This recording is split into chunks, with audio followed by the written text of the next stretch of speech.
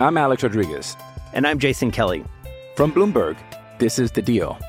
Each week, you'll hear us in conversation with business icons. This show will explore deal-making across sports, media, and entertainment. That is a harsh lesson in business. Sports is not as simple as bringing a bunch of big names together. I didn't want to do another stomp you out speech. It opened up so many more doors. The show is called The Deal. Listen to The Deal. Listen to The Deal on Spotify. 630 CHED Inside Sports with Reed Wilkins. Weekdays at 6 on 630 CHED. Okay, so Alex Ovechkin has scored for Washington. They trail the Panthers 4-3 early in the third. So Ovechkin now with 740 career goals. That is one goal behind Brett Hull for the fourth most in the history of the National Hockey League. Tough night for the Canadians. 5-0. The Islanders lead that one early in the third. Also in the third, Patrice Bergeron has a natural hat trick. Boston up 3-0 on the Red Wings. Shots are 26-9 in favor of Boston. Lightning still lead the Leafs 1-0. Vegas up 3-1 on the Senators. Penguins lead the Flyers 2-1. Meanwhile, just getting underway are the Stars and the Flames. Going to be a special night at Rogers Place tomorrow. Kevin Lowe retirement ceremony starts at 5:45. The coverage on 6:30 CHED starts with the face-off show at 5. The game is at 7:30. Can also tell you Thursday night football tonight. It is the Jets and the Colts. Colts lead at 14-7, a minute and a half into the second quarter. And on Kissin' Country 103.9 tomorrow night, we're going to have the Elks and the Rough Riders in the final home game of the regular season for the Elks. They have not won one at Commonwealth Stadium yet. Blake Dermott is our in-game analyst for the Edmonton Elks, and he checks in now. Blake, good to talk to you, buddy. How are you doing? I'm good, Reed. Thanks for having me on. It is always a pleasure. I want to start. Look, Kevin Lowe is obviously the talk of the town, and why not? Number 4 going to the rafters tomorrow. You sent Dave Campbell and I a very interesting picture from the 1980s that appears to feature Mr. Lowe, Mr. Gretzky, and Mr. Messier, and a couple other people. What can you tell us about this photograph? Well, there's one person there that I'm not sure who that is, but the other person in the photo is my father. And back in the 80s, and for a long time, my father was involved in minor hockey in Edmonton. And for a couple of terms, my father was the president of the Edmonton Metropolitan Hockey Association. So he's in charge of all minor hockey in Edmonton. And there was some event that my dad was at, and the 3 young individuals, Messier with a lot of hair, and or a lot of hair in Mark's time, and Wayne Gretzky sporting a beautiful mullet, and Kevin Lowe. And that was a picture that my father had up on his wall, and was always something that he cherished. And yeah, that was. And I don't know exactly when it was, but judging by the hairstyle and everything else, it would have been probably mid to late 80s that those guys were there. So they were still, essentially babies, probably in their 25, 26-year-old time. So it's a great photo that our family has up on the wall, and that's their wall of fame. And the funny thing is, it's even higher than any pictures with me. So that's. All right. Well, that's special, I guess. That's as they say. Look, it's interesting for you because in the early 80s you were going to the U of A, and then you became a pro football player. So obviously you played on championship teams with the green and gold while the Oilers were winning. Were you? And I know you had an incredibly busy life, and I guess football and wrestling too was a big focus for you. But were you, a hockey fan? Were there ever any? I think there used to be a Carnival of Champions, I think, that featured members of the Double D and the Oilers. Well, in 1979, my first year at the U of A, I was just a freshman. I was 17, and I didn't turn 18 until September. But the Oilers had their training camp at the U of A, and this young kid, Wayne Gretzky, was on the ice, and I remember Dave Semenko, and the first time I met Wayne was in 1979 in the hallway of the Claire Drake Arena, And Wayne was, this young 18-year-old kid, and I'm same age as him. I think he's probably about 8 months older than me, and had a conversation with him. And there was a number of players that were there, and we're all kind of, wow, this is the guy. This is the franchise player, and little did we know that he was going to be such an historic element in the city of Edmonton. But I remember having conversations with him, and he's this 18-year-old kid going, hey, is there any great spots to meet girls? Just this conversation that 18-year-olds would have, right? And then, of course, right about that time, Mark Messier showed up. And when I was a kid playing hockey, and I played up to junior, so I was playing till I was 20. I was playing junior B. So, by the time Gretzky was in his second or third year in the NHL, I was still playing hockey. And Mark Messier, same age as me, I played, Pee-wee. I remember my father saying that I played in a minor hockey week game against Mark Messier, and I remember golfing with him later on, telling him this story, and of course I embellished it quite a bit, but saying that he was the second best player on the ice at that time, in Pee-wee, and then of course bumping into Kevin Lowe over the years, because his brother Kenny was our trainer, and I don't know how many times a year a lot of these guys would come by training camp or come by during the season to see Kenny, and we'd all get a chance to talk with him. So over the years I've had many opportunities to bump into Kevin Lowe, and the one thing I can say about him is that always a class act, and he's a guy that could meet you 10 years ago, but would still remember your name and still remember things about your family, and would always ask those kinds of questions. And he was, I used to say that this guy should be running for politics in some place, because he was he was a class act, and the success and the recognition that he's going to achieve tomorrow night is long overdue, and it's due to somebody that really truly deserves it, not only in the NHL but certainly in the city of Edmonton. Yeah, it's going to be a fun night tomorrow, and a pretty good matchup as well, with the Oilers taking on the Rangers. Not the only game in town, of course, with the Elks taking on the Saskatchewan Roughriders. Oh, man, Blake, I mean, what a tough year for the Elks. I mean, it's one thing to miss the playoffs and potentially only win a couple games. We'll see if they can scratch something out here over the end of the season, but potentially to not win a home game. And I want to get your take on something else, first of all. I want to flash back to last week. What did you think of the Wilder reaction to the Simone Lawrence hit, and then the kind of brouhaha that set that off? Because I wasn't overly impressed with Wilder's reaction there. Well, the thing about it is that I would agree with you on that.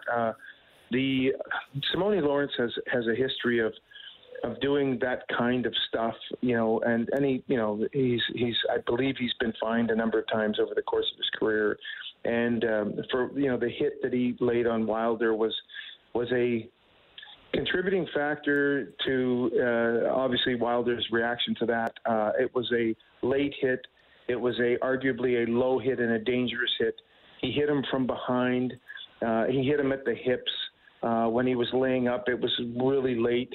And when you're in a season like the Elks are in, where there's not much to play for anymore, and you're very frustrated, I can understand how Wilder reacted to that. I'm not completely keen on the way he reacted, to go and tackle him, and if somebody had done that to me in that situation, let's put that into other sports terms, like hockey terms, there would have been a throwdown fight. But that, and that's something that professional athletes, they get frustrated. They get, they're human beings. When you feel that somebody's trying to hurt you, and that could have been a very, very serious injury had he hit him a little bit lower. I understand why he did that, but it just didn't look good at that time. But Simone Lawrence is that kind of a player, and that's what he's got a history of doing those kinds of things. I think earlier in the game there was a helmet-to-helmet contact. between Simone Lawrence and Cornelius, and so I mean there was other issues, and I think that's just something that built up. But having obviously somebody that's played with the Elks, and he's always sort of had those kinds of games against the Elks. It's not understandable, or it's not unusual that Wilder would have reacted that way, but it just didn't look good. Yeah. All right. So, is it this simple now, Blake, that if you're an Edmonton Elk and you're watching the Edmonton Elks, you're just hoping that the players have enough pride that, sure, they want to win games, but you also got to be motivated by the fact that you want to still be in the league next year? I mean, certainly coaches are going to notice, and it'll be on game film if players are coasting here. I wonder if maybe some players have checked out a little bit, but is that where the motivation has to come from? You have to be a little bit selfish and think, hey, I still want to play pro football next year, so I got to show something, whatever opportunity I get here the final couple of weeks. Absolutely, Reed. That's the thing where, these guys are still playing for contracts. These guys are still, it's every team in the history of this league has gone through seasons like the Elks have gone through. You don't have to look very far to see the Ottawa Red Blacks. I mean, they've only got 2 wins. Of course, those 2 wins coming at the hands of the Elks, but they're in the same boat, in the same situation. You, as management, as coaching staff, as fans, you're evaluating these guys on their effort every game, and this certainly is something that with the limited amount of games that they have left. Guys want to go out and play and give their best effort, and it's noticeable, especially in a sport like football, where it's a physical game. It can be a violent game. When you're not going 100%, first of all, you can get injured. I mean, look at the amount of players that are out, and look at the key players that are out. Ellingson's out, Wilder's out, Walker's out, Costigan's out. There's a lot of guys that are injured, so there's going to be a lot of new faces fighting for jobs for next year, trying to showcase themselves, and I'm glad CISN is back in, although they say that that could be a game day decision. But he's gone through some horrific stuff in the last couple of weeks with the passing of his mother, and this is a guy that's on the roster, and this is a guy that plays hard every game, and he's only been here for a short period of time, but I want to say that in the time that I've watched him, he's definitely one of the leaders on this Elks team, and those are the kinds of guys that have to be able to bring the other players, the younger players, along. So because this is, there's going to be another season. There's going to be a season next year. There's going to be an evaluation by coaching staff. It may not be the same organization that's running it with respect to management and coaching staff. I don't know. That's yet to be seen in the off season. But this is something that these guys have to. If you want a job, you have to play well, and you have to prove that you can play in this league. Is this you're an analyst for us. Is it a tough year to be an alum, just to see everything that's going on? I mean, you still want the team to do well, obviously, and also ran, not a lot of fans at the stadiums, all that kind of stuff. Well, I'm a fan. Number one, I mean, I grew up in the city. I've lived in the city my whole life. This is the only team that I really cheered for, in this league, obviously. And I played for them for a long time. So yeah, it hurts, and it's tough to be positive when this happens. But as I said, there's been other years. I remember, 10 years ago, they or the first year that, and all the years that I played, and the Elks, or the previous organization, the name of that team, set a professional sports record. I can't remember what it was, but it was almost like 30 years in a row making the playoffs. And the first year they didn't make the playoffs, I felt, oh my God! Every year that I played, 14 years I played, we always made the playoffs. We were in the Western Final 9 times. We were in the Grey Cup 5 times. And previous to that was 5 Grey Cup wins. So yes, if you're a fan of this league and this organization and this team, it's been a very difficult year. But you also know that this organization is not immune to those kinds of the ebb and flow of some years are good, some years are not. And this is a year where they're definitely not good. And this is a year where they're going to have to make a lot of changes in the offseason. And And I have confidence in, the board of directors and the executive that's involved. They're going to make the right decisions and put the right people in place to be able to get this team back into a winning situation. And I think they have to do a complete evaluation of first of all, what does it mean to be an Elk? What does it mean to be part of this organization with the history that they have? And they have to go out and find those types of players. And I think over the last couple of years, what's probably happened was they were trying to find the best player, but we know that a team of the best players, I remember Jim Donlevy, we won the national championship in college in 1980, and we had one All-Canadian on our team. And I remember him saying it's better to have an All-Canadian team than a team of All-Canadians. And so this is, when I look at this organization, I say it's better to have a team, like an all-star team, than a team of all-stars. And this is obviously not a team of all-stars. And going together and trying to put this team together, they sort of went out to try to find the best player, but that obviously didn't work within the locker room.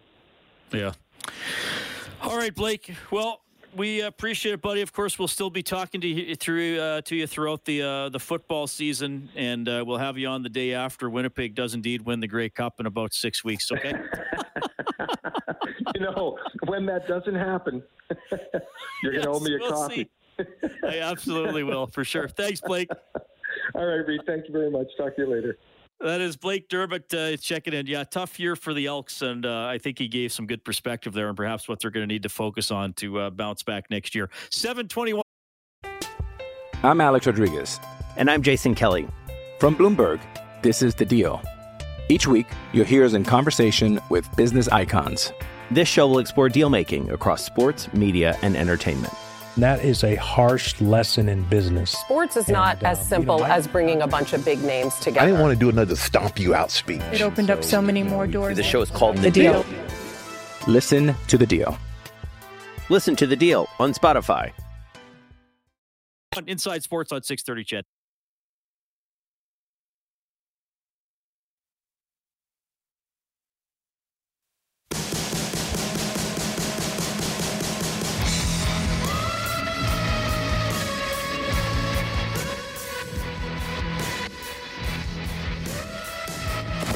Around the boards, Harper took out Cassian, misplayed by Duchesne, centered pass, one-timer, score.